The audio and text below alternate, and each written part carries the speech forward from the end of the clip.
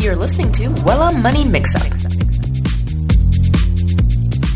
We are talking about how to just get started investing, how to stop saying and start doing. And so I want to, it's easier said than done. That phrase is easier said than done. Saying that we'll start to save and invest. So how do we help people get started? What's not just at Wella, but what are some things that people can take today, nuggets, to just do it in regards to investing? You know, I think it goes back to focusing on knowledge. So we always feel more comfortable taking action when we understand what it is that we're doing. So our first time doing something, whether it's, buying a house or getting your first job, maybe changing a job, raising a child, it creates a lot of anxiety because it's our first time approaching that subject. But after we go through, one of those things the first time, the second time around, it usually gets a little bit easier, wouldn't you say? Yeah. Well, I mean, I haven't done a few of those, but yeah, for some of those, yes. But when you, the second time around is usually easier. But when we have knowledge, because in the second time around, we typically will have knowledge of what works and what doesn't.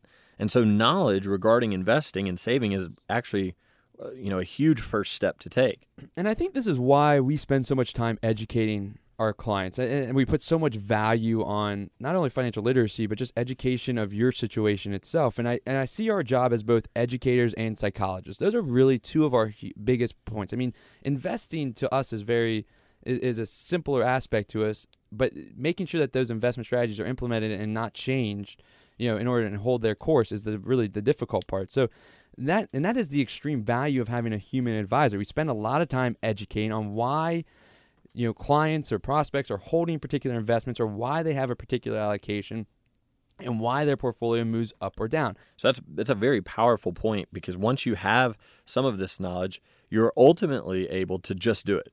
Right. Just get started investing. How can we just get started?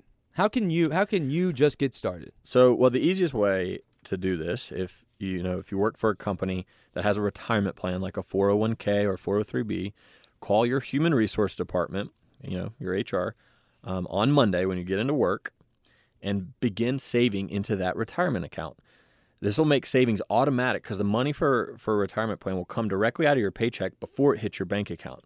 This keeps you from having to actually do anything, and it gets the process started. Right. And if we don't have a retirement plan with work, then start saving within a savings account at your bank or with an investment account and make it automatic, right? That's the key. Put $100 or $200 into that account every month and have it come out of your check automatically, and then look at it in a year and see, okay, yeah, I've been able to live off of less than, that I didn't need that $100.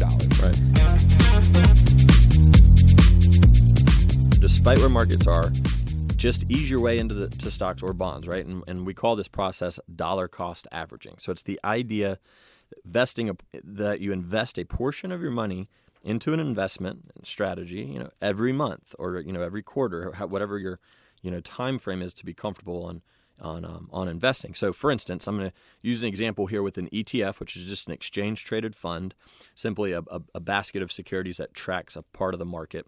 So let's use an ETF that tracks the S&P 500, which is the 500 biggest companies. This particular ETF is called IVV, just for namesake. I'm going to put $1,000 a month into this ETF, and then the next month I'm going to put $1,000 into this ETF. Well, what if this ETF goes down in value between month over month, which it absolutely could?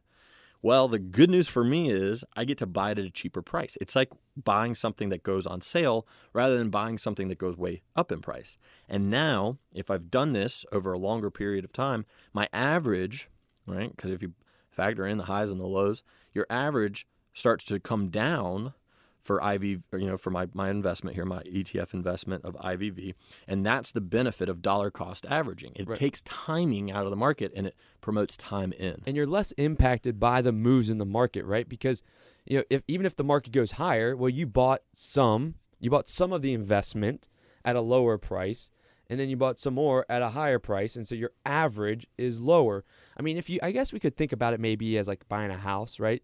Instead of buying the house just all in one day, right? We go and buy our house and pay for it $250,000 in one day, and then the next month it's now worth $240,000. What happens if we could put $25,000 into the house today, and then tomorrow we put another $25,000? Then our average price, instead of being $250,000, will probably be about $240, $245, less. Yeah. So we saved a little bit of money. That's all that dollar cost averaging is. This has been your Money Mix-Up. Visit us at getwella.com, GETWELA.com.